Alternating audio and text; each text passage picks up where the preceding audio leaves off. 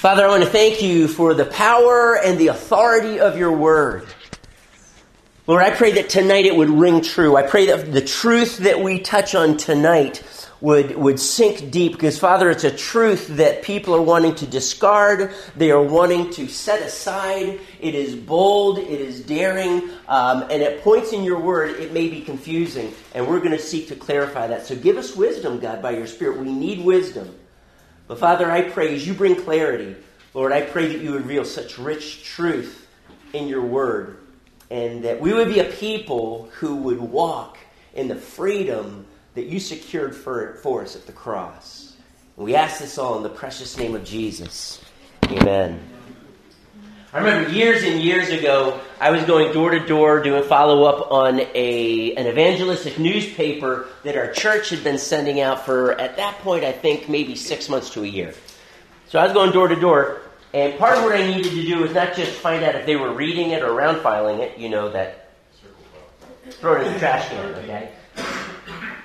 But I wanted to have opportunities to witness, and so my pastor really challenged me to have a gospel outline memorized and kind of flow with that. You don't necessarily start at point 1 and go through point 4, but you do want to share the whole gospel when you're done. So I did that, and so God gave many opportunities to share the gospel. Here's something that I noticed, though. Many people that I came across that had been to church literally all of their lives, I think they were born in the baptismal. Okay, they grew up in church, and when I asked them, if you were to die tonight, would you go to heaven? They would say, yes, I think so. And I said, well, tell me why you think so. It says, well, because, I go to church, and they started listing all of these good things that they do. And I said, well, can I ask you, do you believe in Jesus? Oh, yeah, I believe in Jesus. And then as I would walk them through the gospel, I would help clarify for them. And some of them, either they weren't saved, or on the other hand, it may be that they just could not articulate this thing that we call faith in Jesus Christ. And many times in our minds, we can easily come to believe, wrongly so, that we are saved by faith and good works. And so what I want to do is I want to look at 2 passages of Scripture, and we're not going to resolve them right off the bat, but one is found in James chapter 2. And James tells us in verse 24, James 2:24, you see that a person is justified by what he does and not by faith alone. And then in Romans, Paul has something to say about justification. Actually, Paul has quite a bit to say about justification.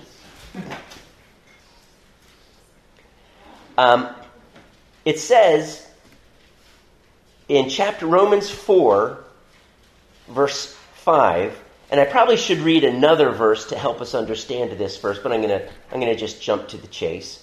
However, to the man who does not work, but trusts God who justifies the wicked, his faith is credited as righteousness. Can I ask you, do you see the tension between those 2 verses? If you do, raise your hand and just let me explain maybe what the tension you're feeling is. I'm sorry, hand suddenly went down. Mary Smith? That trust God who justifies the wicked. That part's a little... it's true, because we're all wicked, and he justifies us by his grace and his blood, but... Between James and Romans, what tension do you see there, Zach? In Romans it said righteousness is credited to us because of our faith. But then it says in James that it's by works. Okay. That's what it feels well, like. Faith and works, just to be fair to him. Okay. All right. Justification, we're going to get into this, but he uses the word justifies there, and then he uses another phrase that is he credits it to him as righteousness, that it is faith, and so the one who believes, he credits to him as righteousness because of his faith, and yet James says we are justified not by faith alone, but by works also. Now, because we have failed, and I want to be careful here, who is we? Many people throughout church history have failed to understand that what Paul is talking about and what James are talking about, though they use the same word justify or justifies or justified, they are talking about two very different things. And we're going to see that towards the end of our study of justification when we come back to James. But we need to resolve this tension. Are we justified by faith alone, or are we justified by faith plus good works? Let me ask you this question. If we are saved, I'm going to use a different word now. If we are saved by faith and good works, what problem will we immediately face? Kate? Well, we can never really know if we've done enough works, and some people will qualify them and other people won't. Okay. So what does that do to you? It makes you stirs up doubt. Doubt? Fear? For all of your life, you will wonder, am I doing enough for what? Salvation. To pass this celestial test that I'm in the process of taking right now, and am I going to pass or am I going to fail? And so there is this sense of uncertainty that the book of Romans, if there's any other book, it's Romans, that seeks to erase that uncertainty. John himself, in 1 John 5:13, says, "These things are written unto you who believe in the name of the Son of God, so that you can one day hope you will go to heaven." No, so that you may know that you have eternal life. And so that was 1 John 5:13. There is a certainty, people, that we can have. Those who truly believe, I'm adding a word there, aren't I? Truly believe in Jesus, they can know that they have eternal life. You don't have to hope so or think so. The doubts are there for one reason, and one reason only, because maybe our works are not sufficient. I imagine there are some who may wonder if they have true, genuine faith or not. That's between them and God. And Paul certainly challenges us to examine ourselves to see whether we're in the faith, because there are certainly those who say they believe, but they truly don't. You understand what I'm talking about. We talked about this last week, faith and repentance.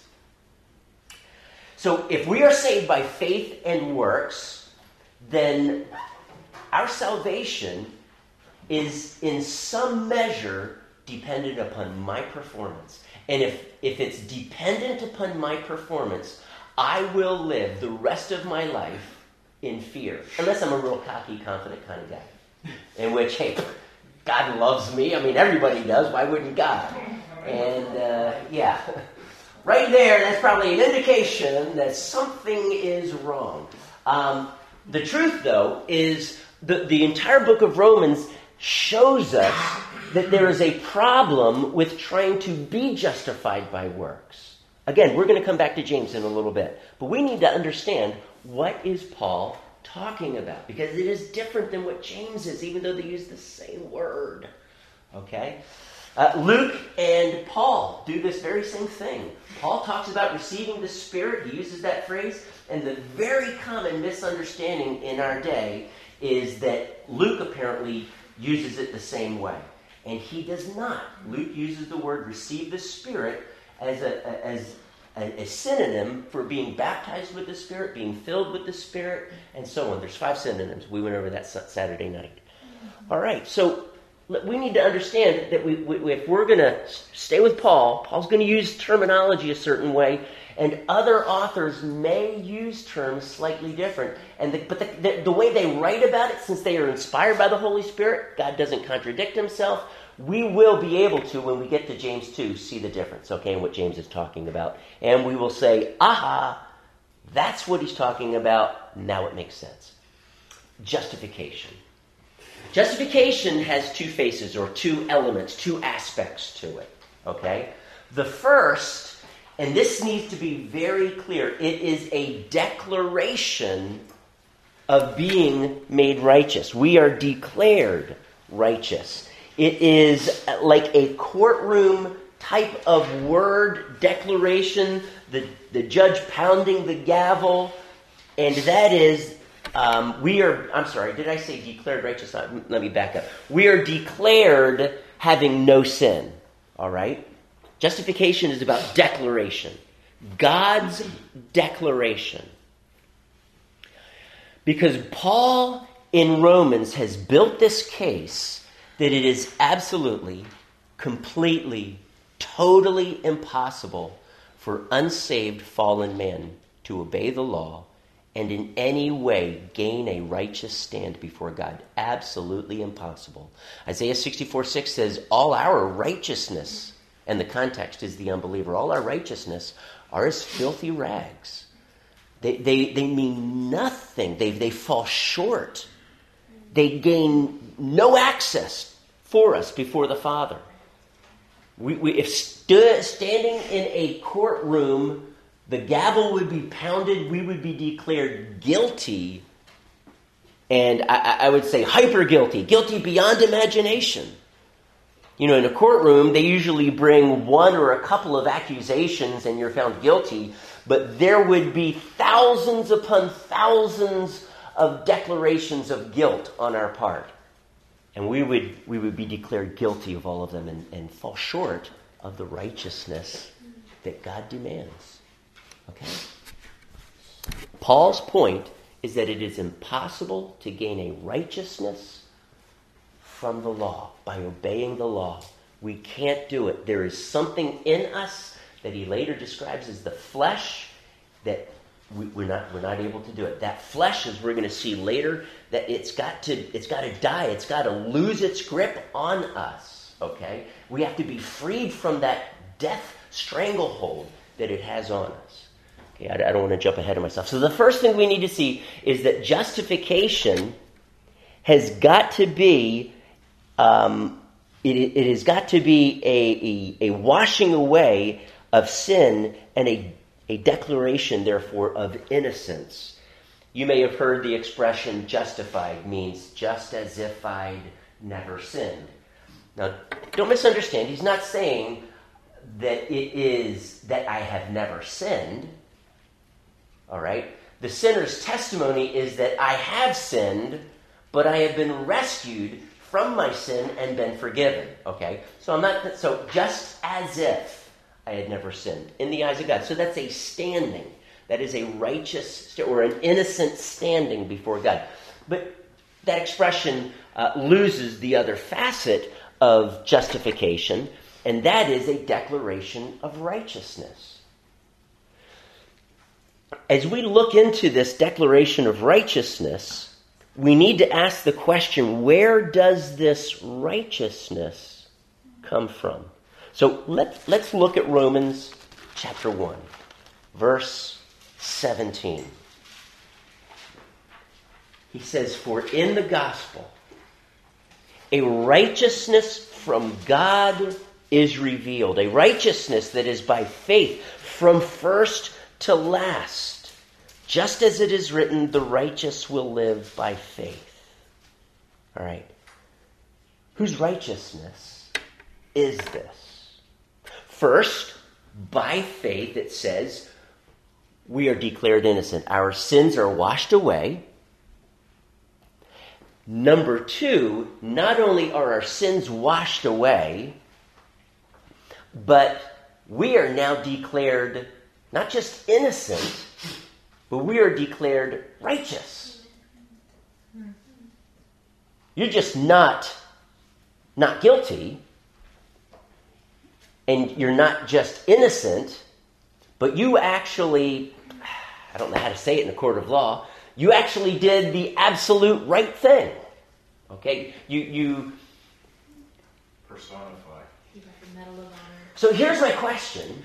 Where does that righteousness come from? Why is it that God declares us righteous? Jesus. We are not righteous, are we? We're sinners, lost.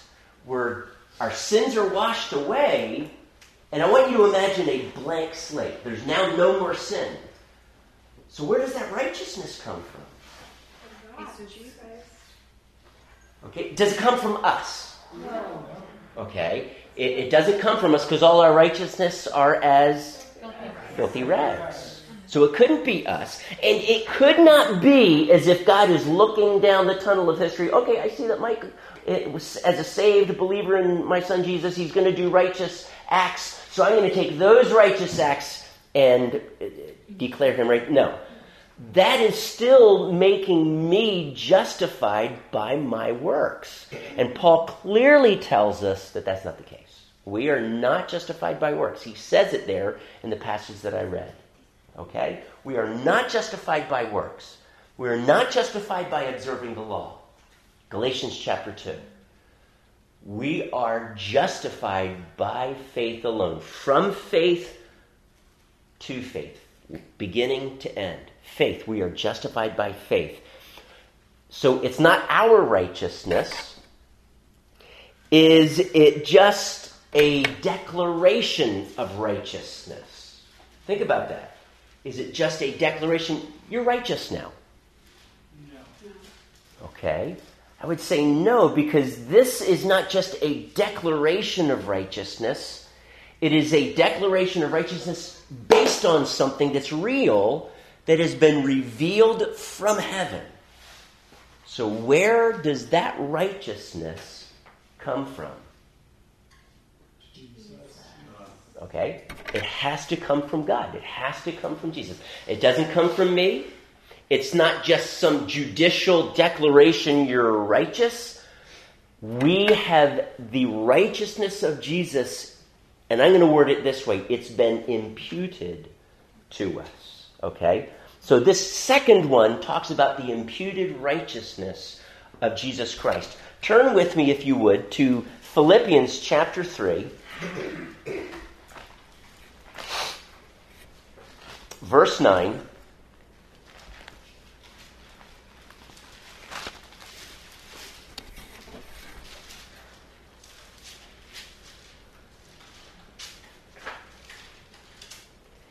He's saying that he considers all of his things that might make him worthy. He considers them as rubbish that he may gain Christ. And verse 9 says, "And be found in him," that is in Christ, "not having a righteousness of my own that comes from the law, but that which is through faith in Christ, the righteousness that comes from God and is by faith." Okay? As we turn to 1 Corinthians chapter 1, verse 30, it says, "It is because of him that you are in Christ Jesus, who has become for us wisdom from God, that is our righteousness." Jesus has become for us our righteousness, our holiness, and our redemption. Do you see what he's saying there? He has become for us. His righteousness imparted or imputed to us. Now, here's the problem that I'm not sure how to characterize them, if I should say hyper-Arminianism, Pelagius, those who lean towards Pelagianism. Charles Finney strongly disagreed with this concept of imputed righteousness. So I'm not exactly sure where to put him. I'm sure both, but his problem with this is we are not made righteous. If we're made righteous, then we do not need to live and walk a righteous life. We just simply need to depend on Jesus. Well, I don't know of anyone who says that. This is a declaration. And Jesus' righteousness has been imputed to us in the courtroom, okay? I stand in the righteousness of Christ. When I am in Christ, I am in his righteousness. And yet, I need to walk out a righteous life. Now, we're going to get to that in just a little bit here, when we get to James. So, I want you to see this courtroom setting, that we are not just declared innocent but we are actually declared to be one who has righteousness. It's not our own. It's not just merely a declaration. It is the righteousness that we have as we are now clothed with Christ. All right? I am clothed with Christ because I am in Christ. And there's so much that I don't have time to get into as far as all of the blessings, the spiritual blessings that we have as a result of being in Christ. But this is important because for us to go to heaven, we must be righteous. The thief that died on the cross, what righteousness did he manage to obtain of his own? What good thing did he actually do? Maybe he said to the thief, okay, but did he say that before he got saved or after he got saved? Who knows? The bottom line is Jesus said, today you will be with me in paradise. And so we have to veer away from this view that says somehow our justification depends upon my righteous works. It's not. It is that righteousness that has been revealed from heaven that we read about in the gospel, and that when we believe in Jesus, we are now clothed in his righteousness. The judge looks at us. He doesn't just declare us innocent, he declares us righteous because we are clothed in Christ's righteousness. Okay? I want you to imagine this. And I meant to bring the whiteboard for this, and as I quickly scanned my notes, I forgot about this, and so I didn't bring the whiteboard. But I want you to imagine a stick figure over here. That's you and me, okay? And then I want you to imagine a cross over here, because this is how I would draw it, guys, okay? So you can see the difference. All right. There is a line that goes from you and me to the cross, and that would be labeled our sins. So the Father took our sins and placed them upon his Son Jesus to the point where God the Father punished Jesus for our sins as if Jesus had become those sins, that those were his. He owned them, so to speak. There was a clear transfer of our sins. It wasn't just in God's mind. Our sins were literally placed upon him to the point where Paul says, he who knew no sin became sin for us. And again, to fully understand that, the Son of God, God come in the flesh, becoming sin, okay, my mind is beginning to explode. But he owned our sin to that degree. The Father took our sins and placed them on him. But there is an exchange that goes on here. Granted, now 2,000 years later, the exchange is made complete. When we place faith in him, the sins are now fully paid in Christ, redeemed. He has bought us. But now he imparts to us his righteousness. Inasmuch as my sins have been transferred to Jesus and he was punished for my sins, now his righteousness is transferred to you and me by faith, and we are allowed to gain access into his kingdom. Okay? So I'm wanting you to see that if our sins were so placed upon him and identified with Jesus, that Jesus was punished, and it was considered a just punishment as if he had been the one who sinned. He suffered for those sins. Even so, his righteousness has been transferred to us. However, that does not mean that I don't need to live a righteous life, as Charles Finney feared. I don't know of anyone who suggests that. Certainly those of his day, and I don't know of anyone else who writes that way. But the legal standing that we have with God is both innocent and right or righteous. All right. Let's now turn. Let me read this. God thinks of our sin as his, and so he was punished. God thinks of his righteousness as ours, and so we are declared righteous. There is I call this the change by exchange. Okay? The change by or the holy exchange, if you will. All right. James chapter 2. Let's go there, if we would. We need to understand what James is talking about, because if we misunderstand it, it seems as if James is saying that we are saved by faith and good works.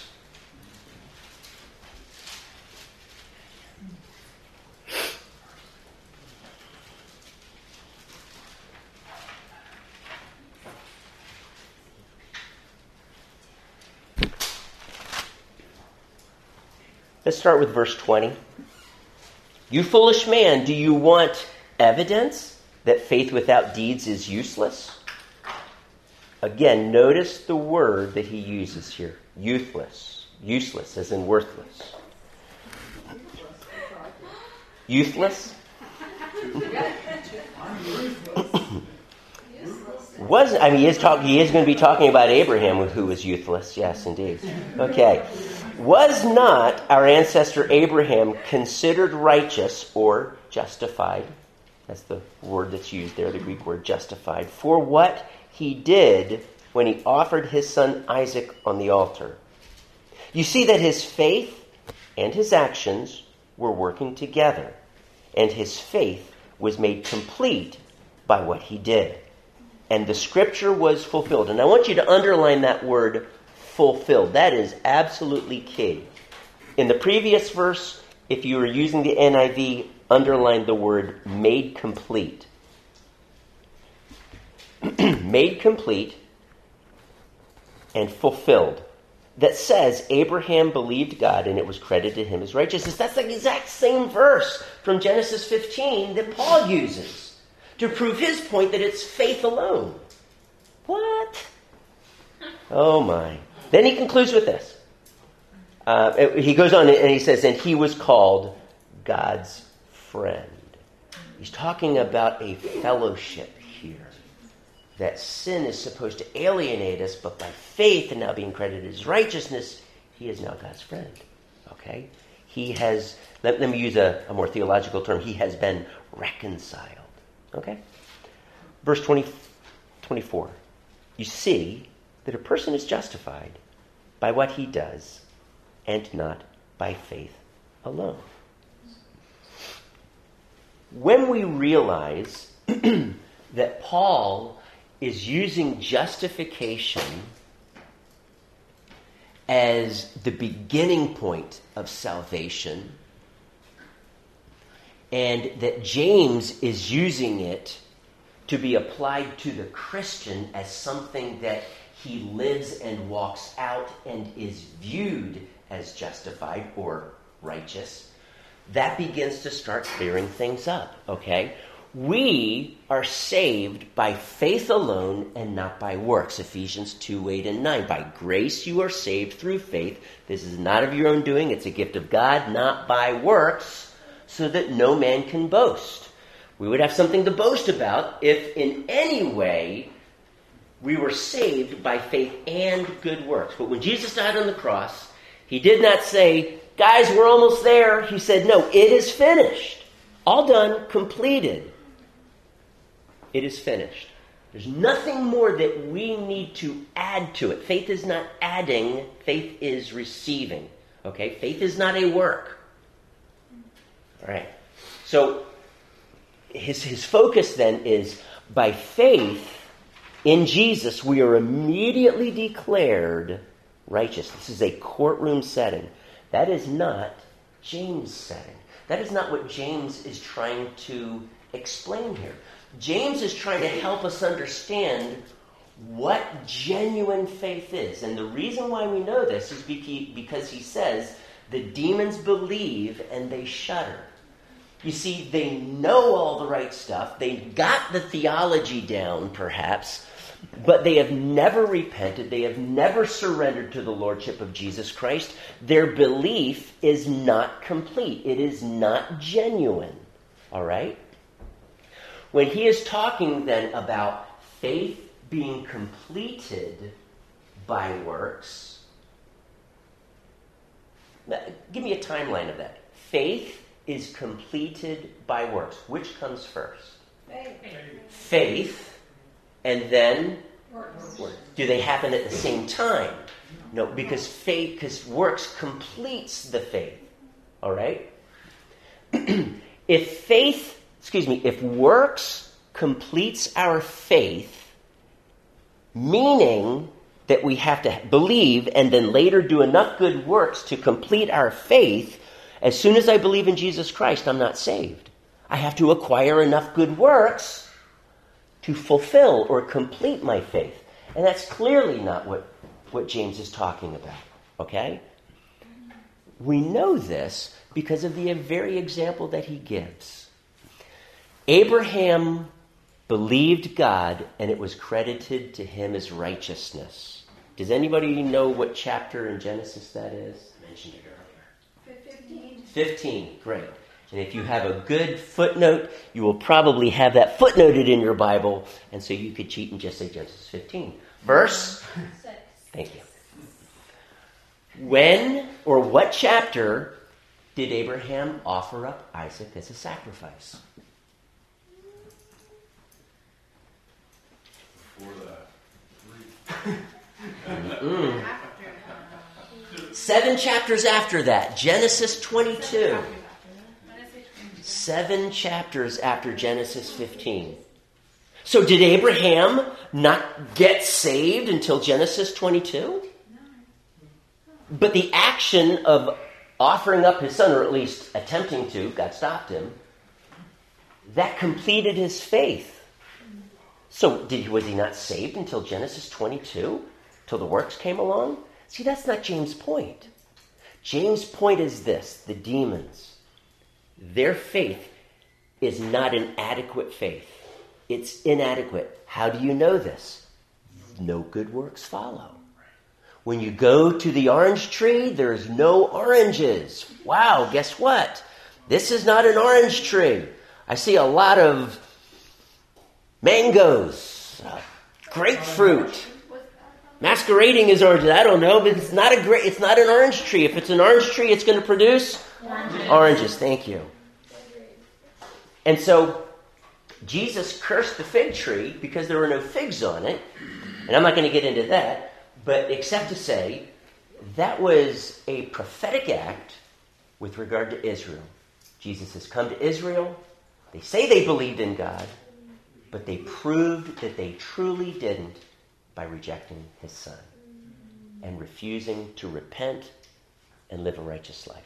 They lived a hypocritical life. Okay? So works complete the faith. They fulfill the faith. They demonstrate, is this genuine faith or not? So we need to go back. What then does James mean by justify? We can get the saved part of it, but justify. He uses justify differently than Paul does. Paul uses justification as something, as a declaration at the moment at the moment that you believe in Jesus. Okay? You have to be given and imparted this righteousness to you from Jesus, because you cannot obey and observe the law in and of yourself to be declared righteous. You can't. It's sufficient so that you can go to heaven. Jesus' righteousness has got to be the seal on the deal. However, James is saying that, do you remember the Pharisee and the publican? The Pharisee justified himself, but the tax collector went home justified because he had truly repented and turned to God. Mm-hmm. The Pharisee did not, and so he justified himself. That means he tried to give evidence that he was a true believer in God. Mm-hmm. So he listed all of his good works. That's what James is doing here. James is saying, show me your faith. Don't show me your faith by your faith. Show me your faith by your works. If you have genuine faith, you will have good works. If you have planted an orange tree, you're going to need to show me the oranges. That's what James is saying. Justify, then, is not a courtroom setting. It is a showing of one's righteousness. So I want to ask you, are you a righteous man or a righteous woman? You could say, I am because of Christ's righteousness, but you would be talking about how Paul uses it. Or you could say, I'm a righteous man because Jesus has changed me and now I live a righteous life. And so people would say to me, or to Scott over here, Scott is a righteous man. Well, how do you know that? Well, I see the way he lives his life. Okay? And that's the other way in which the word justify is used.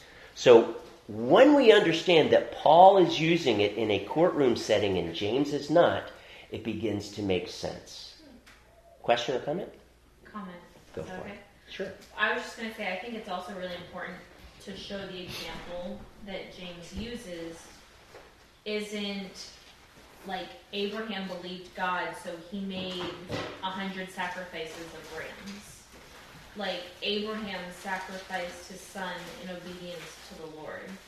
And so it's, because sometimes I think people can read this and then say, oh, okay, so I need to, do this and do this and do this, but it's not that we just randomly do good works to show that we're righteous and that shows our faith, but It's this moment by moment of trusting in Jesus, believing in him, and then in humility and obedience, what that produces in works is our evidence of faith. Okay. So James is talking about evidence, and that is perhaps in a courtroom setting in which someone is, so are you a Christian or are you not? Show me the evidence. That's what James is getting at. Paul is saying, whether you're a Christian or not is on trial. Whether you go to hell or not, that's what's on trial here. Because right now the declaration is guilty. One places faith in Jesus, and then there's a declaration of innocence and a declaration of righteous.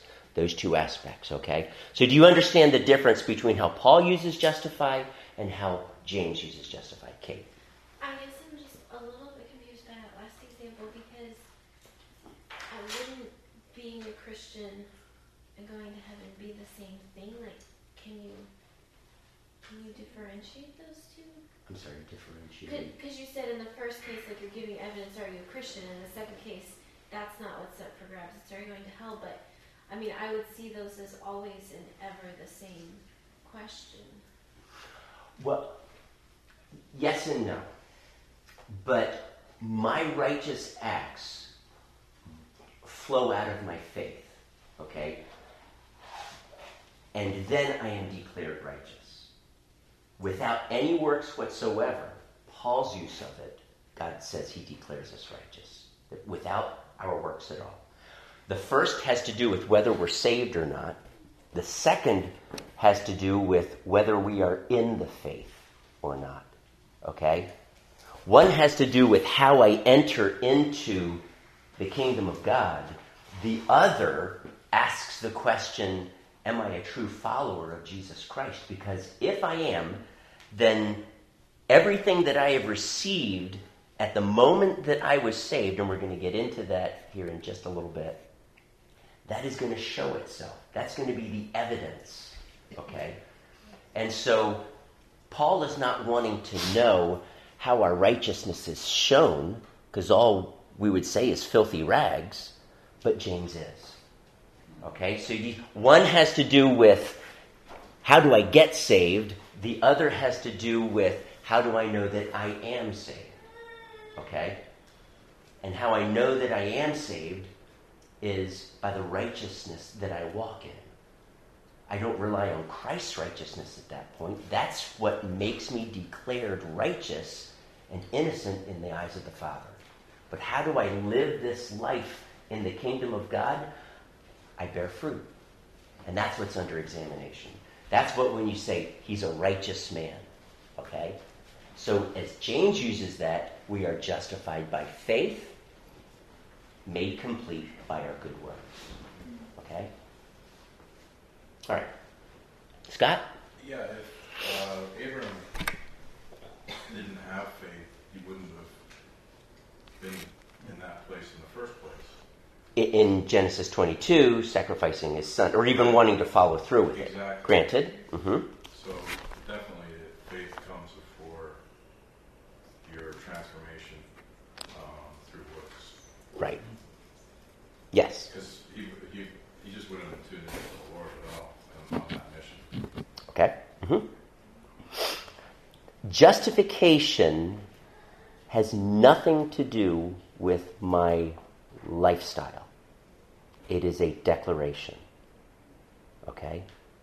There is more that happens, and that's what we're going to get into under new creation. But before we do that, I want to look at sanctified. The word sanctify or sanctified is used in 3 different ways in the New Testament. If you could view the Christian's life from beginning to end, we would say at the moment of faith, the Holy Spirit makes him holy. Okay? Makes him holy, and it's part of that. That's the declaration, but there now is something internal that actually happens, and that's why here sanctification is different than justification, because justification does not say that there is a change inside of me. Sanctification, though, does. Sanctification is internal. There is an internal change that takes place. Okay, so I am sanctified when I am born again. We are all in the process of being sanctified. So it is now a process, which I would venture to say is the majority focus of the New Testament, the second understanding of how sanctification is used. And then when we receive our glorified bodies, when we are in heaven, we are fully sanctified. Okay, we are made completely holy, and sin is no more in our lives. The curse is gone. We have received our redeemed bodies, glorified bodies, just as Jesus has received his, and we're completely changed. Okay? Scripture does refer to that time. In 1 Corinthians 6:11,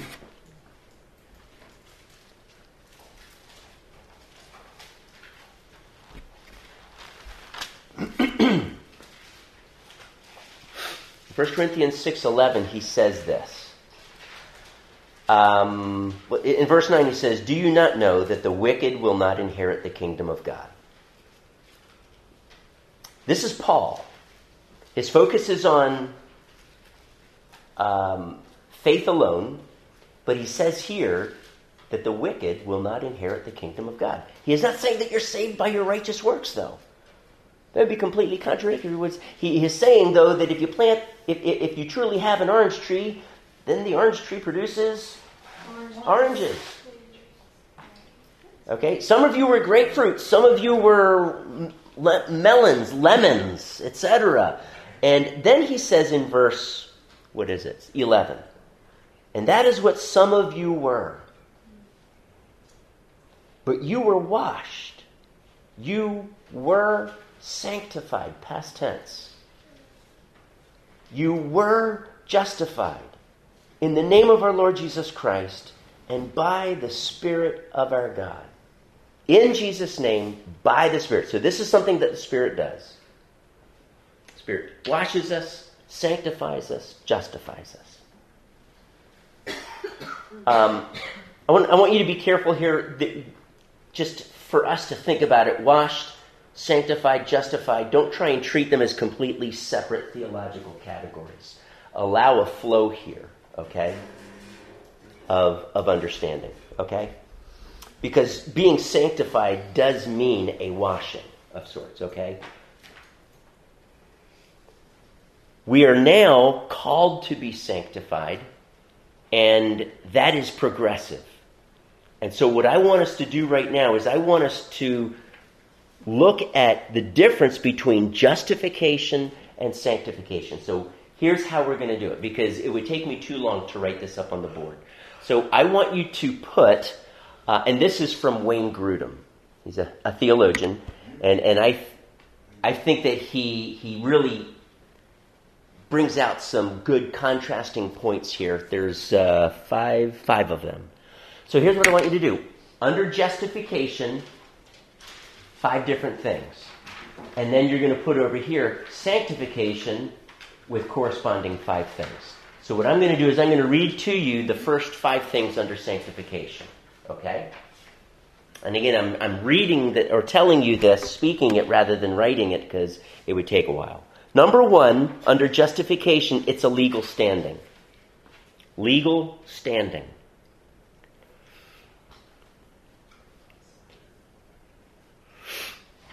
You know, let's do this. Just give enough space. If you write small, you only need about that much room. So, I'm just kidding. That's silly. Give yourself enough for like 4 long words, okay, on your paper, and then put sanctification. Because I think what I'm going to do is instead of just giving you all of them for justification, I'm going to go down and contrast each one, okay. So under sanctification, number 1, it's not a legal standing, it's an internal condition. Declaration, legal standing before God, that's justification. Sanctification, there truly is something that happens inside that we're going to talk about in a minute. It's not a legal standing, it's what? Sanctification is an internal condition. Something actually happens in the sinner's heart. It's not just a declaration. Number 2, for justification, it's a once and for all declaration.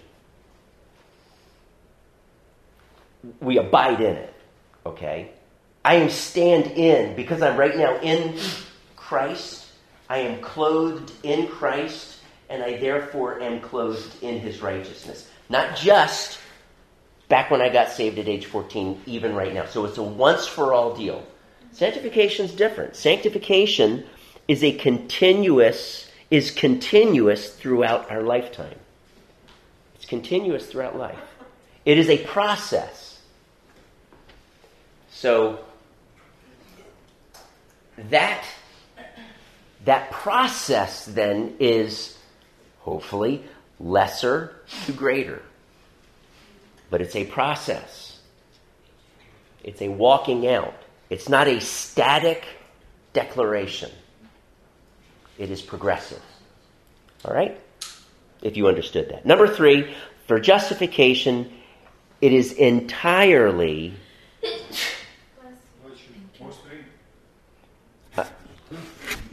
You're jumping ahead of me before I finish. I'm giving you number 3 right now. If I can read my handwriting here. Entirely God's work. Justification is entirely God's work. It actually cannot be any of our work, because then some of our justification would depend on me, and we have to realize that none of my justification can depend on me. That's Paul's point, especially in Romans 4. My justification has nothing to do with me, because faith is not an action. Faith is simply an acknowledgement. It's a receiving. It's a yielding, a surrendering. That is not an action. Number 3, under sanctification, we cooperate with God. Having begun with the Spirit, are you now trying to attain your goal by human effort? They were trying to follow the law to gain favor with God and be able to be declared more righteous, gain more grace. No, it's by the Spirit, but we cooperate with God. All right? We are called to live a holy life. So God, by his grace, by walking in the Spirit, that's how we do it. We're going to be talking about walking in the Spirit next week, though. So, number 3 for justification, entirely God's work. Sanctification is a cooperation with God. Number 4, we are perfect in this life. Justification, we are perfect in this life. When God looks at us, we are perfect. But he also realizes we are walking it out. So for sanctification, we are not perfect in this life. Man, was that confusing. So according to God's declaration as the Almighty Judge, not based upon me at all, but solely based upon his son, Mike Curtis is righteous. That's God's declaration. But in actuality, I am in the process of working sin out of my life. So this side of heaven, I will not be perfect. I realize that within the Wesleyan Methodist tradition, there is a teaching of perfectionism. That is not someone who tends to be really critical in their perfections. Okay? No, it means that you can actually become completely sanctified this side of heaven. Here's I understand why they say it. It's based on just the simple logical statement that, well, if God tells us to be perfect, even as your heavenly Father is perfect, then you should be able to become perfect. Okay? God also says, love the Lord your God with all your heart, soul, mind, and strength. Is there anyone here who can absolutely, without certainty, say, I love the Lord my God with all of my heart, soul, mind, and strength? And if you raise your hand, you are a hypocrite, and I'm calling you out. All right? So, no, we're growing in it. Why, on the other hand, would Paul say in Ephesians 3, to know this love that, guess what? Surpasses knowledge.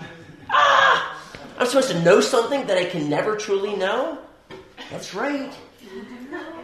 I am supposed to aspire to be like Jesus. I will never be like him. When he is revealed, listen to this. 1 John 3 says, when he is revealed, then I will be like him. Not before, not before. Then I will be like him. All right? So, the problem with this teaching of complete sanctification is that people who believe they are truly sanctified are going to have some serious issues. They will have to say they do not sin. Every time they sin, they will have to deceive themselves and say, I truly have not. Now, I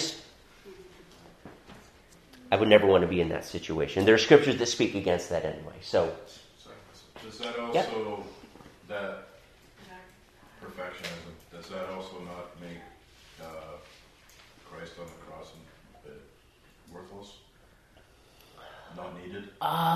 If you can obtain they would certainly not say that my salvation is dependent upon it. Right.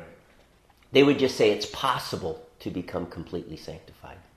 So they would say that their salvation is not dependent on Christ on the cross. No. They would not say that whether I attain complete sanctification or not determines whether I go to heaven. Okay? They would say my salvation is completely found in Christ, but this side of heaven I can become perfect. Okay? That's all that they're saying. Anyways, I don't... Mary? I'm really struggling to grasp all of this.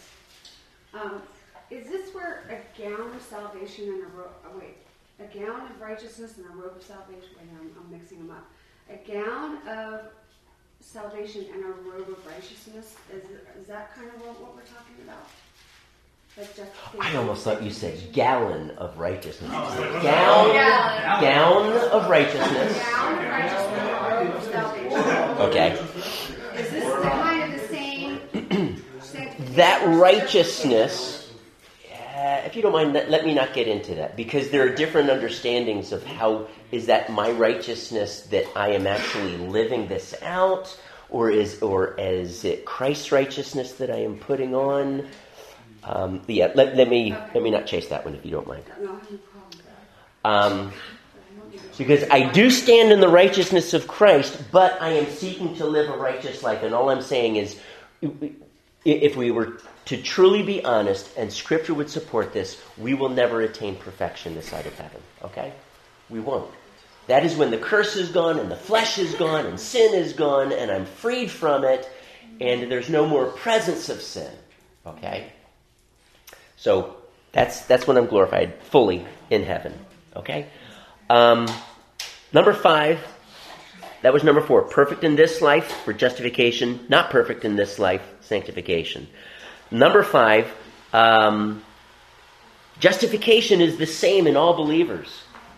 One believer is not more justified than the other. We all have equal standing and declaration of being righteous, because it's not my righteousness, it's Jesus' righteousness. He doesn't give me a little bit of righteousness, thank you, and Zach over there a bunch of his righteousness. That's not fair. I'm going to have a word with him when I get to heaven. All right? We receive the full righteousness of Christ because we're in Christ and we're clothed fully in Christ. It's a declaration. You're not just a little innocent, you're fully innocent. You don't just have a little bit of Jesus' righteousness, you're declared fully righteous by the full righteousness of Jesus. All right. However, with justification, sanctification, thank you. For sanctification, I would have to say that it is greater in some than in others.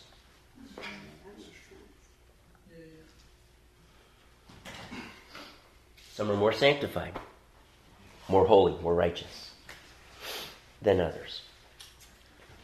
Okay. Okay. I want to spend the rest of my time on this, and I wish we had more time, so I've got like 10 to 15 minutes to wrap this up. And we need to now really get at what has happened by being justified and sanctified, being washed by the waters of regeneration. What has actually happened? Because Scripture says that we are a new creation. And so here's what I'm going to do. I'm just going to cut to the chase. Romans 6:6. Let's just jump into the fray here. Because I want us to wrestle with a theological concept here that is going to help us, I believe, understand next week's lesson. Next week's lesson, I personally believe, has the ability to breathe life and hope into many people. And this is where I'm going to take issue with John Calvin and with Martin Luther. Okay? Awesome men of God. All right, so, okay. But I don't stand alone in this. I disagree with their understanding of Romans 7. And I believe, I am not one to fight a theological battle tooth and nail unless it has tremendous implications for the Christian life. And I believe Romans 7 does. I believe when you really understand Romans 7, and I'm not even going to tell you where I stand, but when you really understand Romans 7, it opens our understanding to the spiritual struggle that we are in and the freedom, the true freedom that we have in Christ. Amen. I do not believe that Luther and Calvin fully understood that. I don't believe they fully grasped it. Okay? Maybe I'm overstating my case there, but I know where they stood on this. And it's significant. It has tremendous implications for us as Christians today. Okay? So they're not here to defend themselves. All right. So Romans 7, we're going to look at next week. But I'm just going to kind of set the stage just a little bit for right now. And I'm just going to have you hold your questions until the end. Romans 6:6 tells us this. And by the way, I said all of that not to make you in any way think that I am somehow smarter than or more spiritual than either of those two phenomenal giants of the faith. But I'm trying to prick your curiosity so that you'll study it, okay? Study Romans 7. What is it? Verse 14 to the end of the chapter. Okay, Romans 6:6. Can someone read that? Anybody? First person, read it. Knowing Okay, so nobody's going to read it. Leanne, can you read it? Go for it. Real loud. For we know that our old self was crucified with him, so that the body ruled by sin might be done away with, that we should no longer be slaves to sin. Okay. We should no longer be slaves to sin. By the way, that is not hypothetical. We are no longer slaves to sin. Okay? That is not a temporary, well, Christ saved us, but careful, because you're going to become a slave to sin if you're not careful. No, you will not become a slave to sin. And we're going to get into that next week. But can someone read that verse from the NASB? Knowing this, that our old self was crucified with him. My bad. Stop right there. I'm sorry. Okay. I then who has the King James? I know you like, I got you. I know Okay, what version do you have? NKJV. Okay, go for it. Read it. Knowing this, that our old man was crucified. That's what he wants. He wants Okay. the old man. Okay, finish the verse. Knowing that our old man was crucified with him, and that the body of sin might be done away with, that we should no longer be slaves of sin. Okay, so praise God, my dad was died as a result of this, and not me, right? I remember when Petra came out with their song "Killing My Old Man," and I thought, this is unbiblical. I can't believe it. And I started reading it, and oh, so that's what they mean. Yeah. What is the old man? What is the old man? Our old self. Our old self. Okay, our old self. So, old self is a fine translation. Okay, it's just not literal. And I wanted us. This is the old man. This is the old me. I want to be careful. This is not the old psychological self, me. Okay, we could go there in our present way of thinking about self-realization. Oh, really? So this is the old man. This is the old me. This is me with the way I thought. This is the me with the way I lived. Where is that old man now? Dead. He is dead. He is dead. Okay. The old man is dead. Now let's read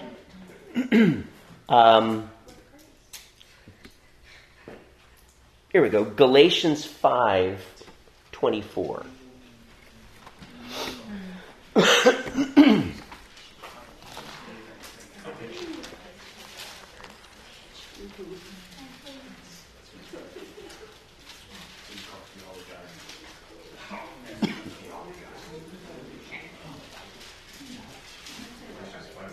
Galatians 5:24, those who belong to Christ Jesus have crucified the flesh. NIV says sinful nature. I understand why they translate it that way. With its passions and desires. The flesh, the sarx, has been crucified with its fleshly desires, with its passions and desires. Chapter 6, verse 14, may I never boast except in the cross of our Lord Jesus Christ, through which the world has been crucified to me and I to the world. Maybe that's going to help us understand a little bit more. But then it says in chapter 5, verse 17, for the flesh, or sinful nature, desires what is contrary to the Spirit, and the Spirit what is contrary to the flesh.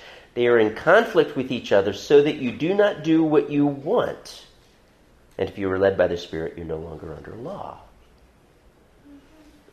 Okay, so is the flesh crucified, or is he not crucified? He's a zombie. He's the living dead! There we go. Is the flesh crucified? Is the flesh, the sinful nature, crucified?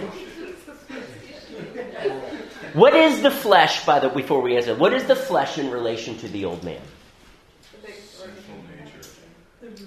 I'm sorry, well, Sinful nature. right, the sinful nature. Its works. Show me the relation between the old man, and there was light. Show me the relation between the old man and the flesh. We were ruled by our flesh. The old man was ruled by his flesh. Good, I like that. Controlled by his flesh. It is what empowered the old man. Okay? Now, having said that, how is it that Paul says that the flesh has been crucified with its passions and desires, but yet we battle it? Because you have to crucify it every day. Okay, it is something that we have crucified since faith in Christ, but that we crucify it each day. Okay? Well, before the old man didn't battle with it. So And this is true. He may have been distraught by it. He may have not liked what the flesh made him do. right. Okay? So now that you see this contrast, like the spirit and the flesh, it seems like there's a newer battle taking place now between the flesh Okay. and the spirit, which was not present when he was in the old man, in the flesh that ruled its passions. Okay. Are we saying that both have been crucified? The flesh and the old man have both been crucified. Yes. Does he- But because they're different, the old man is the old me, and I'm not going to get into other metaphors like resurrecting the old man, but the old man truly is dead because the new me has taken its place, so to speak. And that is not me anymore, okay? The old man. But the flesh was what empowered the old man, and the question is, it seems as if we still battle it, but it's been crucified. How can that be? You want to give a stab at it, Leanne? Yeah, I think Okay. the new me wants to be obedient And this is true? and follow what God wants us to do. But we're still faced with temptation. And so we have to constantly make an effort to try and overcome that. Okay. Okay. This, Scott? I don't know, maybe off the mark. Is what Paul writes in Romans 5:20 and 21. He says the law was added so that trespass might increase. What he's saying is the law was added so that the awareness of sin might Would become increase, fully known. but where sin increased, grace increased all the more. So Okay. where sin is increasing, grace is increasing. So it's, and then he goes on to say that just as sin reigned in death, so also grace might reign through righteousness to bring eternal life through Jesus Christ our Lord. So we're still dealing with sin, but the compensation for that is is grace. So we still have that battle every day between sin and grace. Okay. Sorry for that. All right. About anything, understand the word crucify is, we would have to admit that that is metaphorical, okay? Because the flesh is not, as far as we know, it's not a thing that we can use a sword to kill. This is spiritual. Paul is using this word to help us understand a spiritual concept. And so, let me give you an illustration and then I'll explain. I remember when I was a kid, there was a bee, a bumblebee, and he was flying around me. And I knocked it to the ground, stepped on it, and it was dead. And then I hit it with my hand, and the stinger went right into my hand, and man, did I scream bloody murder. It was dead, but it still stung me. How is it dead, but still it could sting me? Okay? Now, we could get into the mechanics of that, and it didn't technically sting me. I stung myself on it by how I hit it.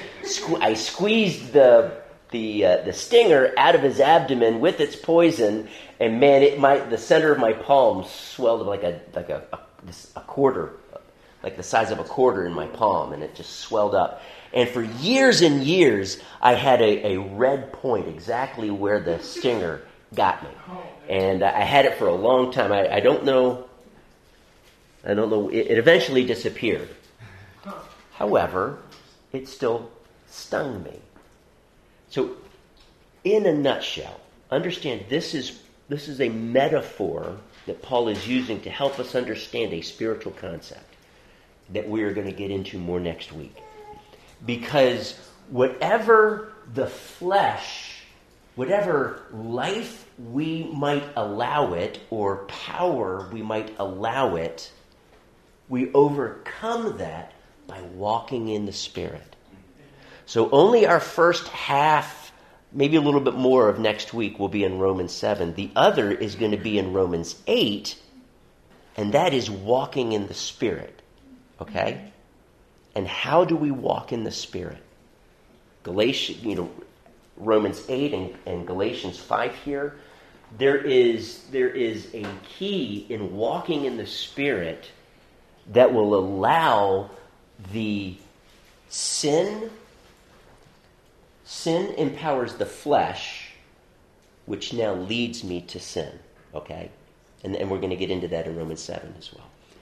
But when the flesh is crucified, that means its control over me has been broken.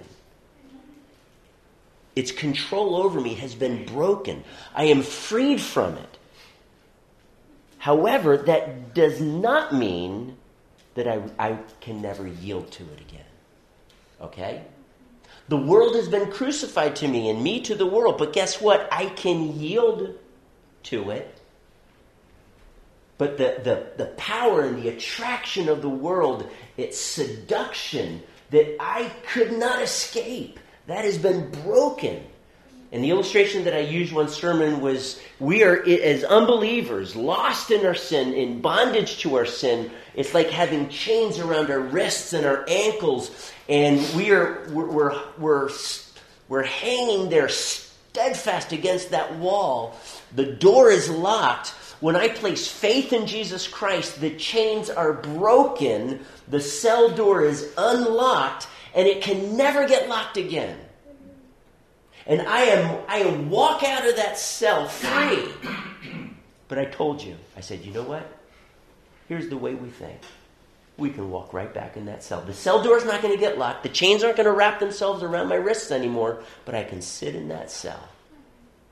And I can live in that. Its mastery is broken, but I can still allow myself to submit to it. I have power to speak the word in the authority of Jesus Christ and walk in freedom. But the more I yield to the flesh and less to the Spirit, it begins to blind me, and I begin to sit in my cell and imagine how much in bondage I am. But I am not.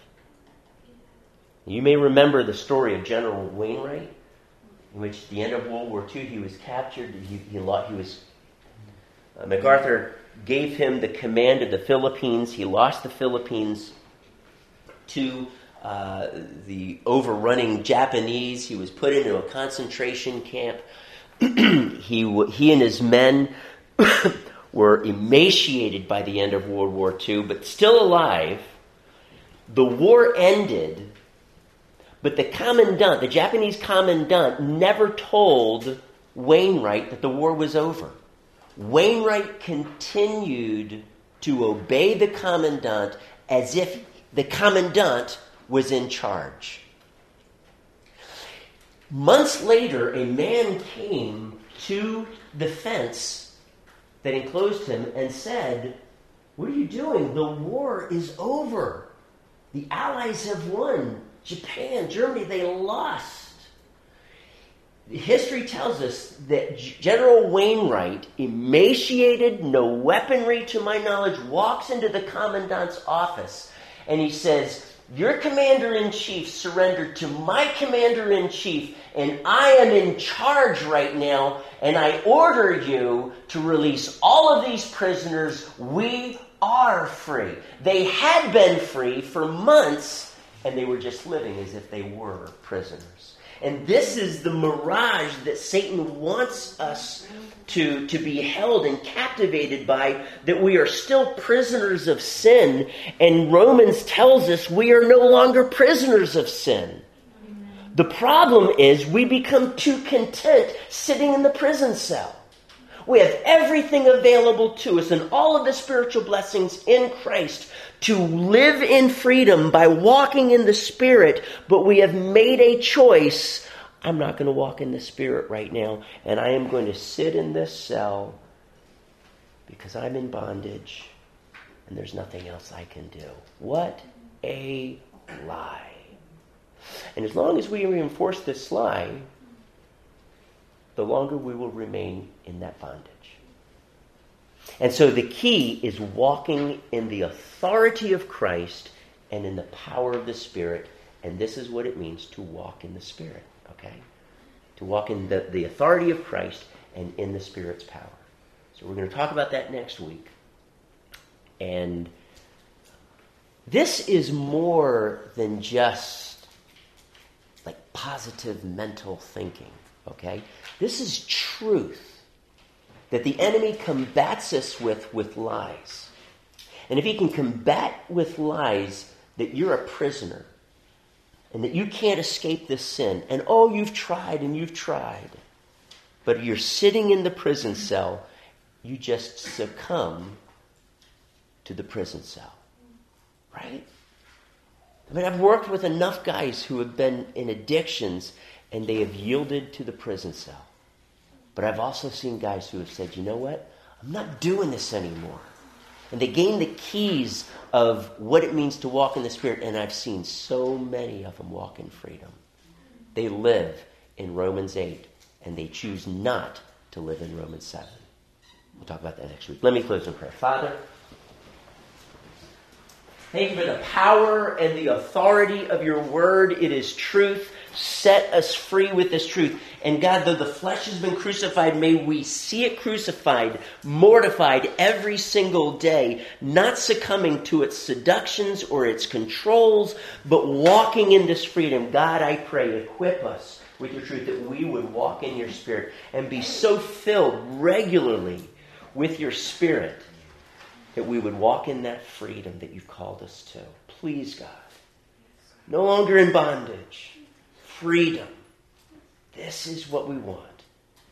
That intimacy with you, God. Side by side fellowship. That conversation. That we would become everything that you want us to be, God. Not as defeated foes, but as valiant warriors in Christ. In Christ. In Jesus' name. Amen. Okay, so here's what I'm going to do. If you happen to have those cards floating around, I just don't want... It never made it to a lot of the places over here. So what I'm going to say is if you could look at those afterwards, we're going to break up into our small groups of 3, whatever 3 you choose. And... where is the card, the large card? We're missing the large card. Hey guys, the invitation card. Got hope? Where is that? It's this big. Where is it? Got hope? Somebody's away around the doors with it right now, trying it out, see if it works. See if they'll come. Speak English. Oh. We understood. So we have lost that. We'll find it. We'll find it. Okay. But these, and there's one more of these too. It's the all white one. So if you guys find it, if you could turn it up. If you kidnapped it, could you please Are you kidding? I'm release our prisoner? Anyway, we'll talk about it later. Break up your group of three.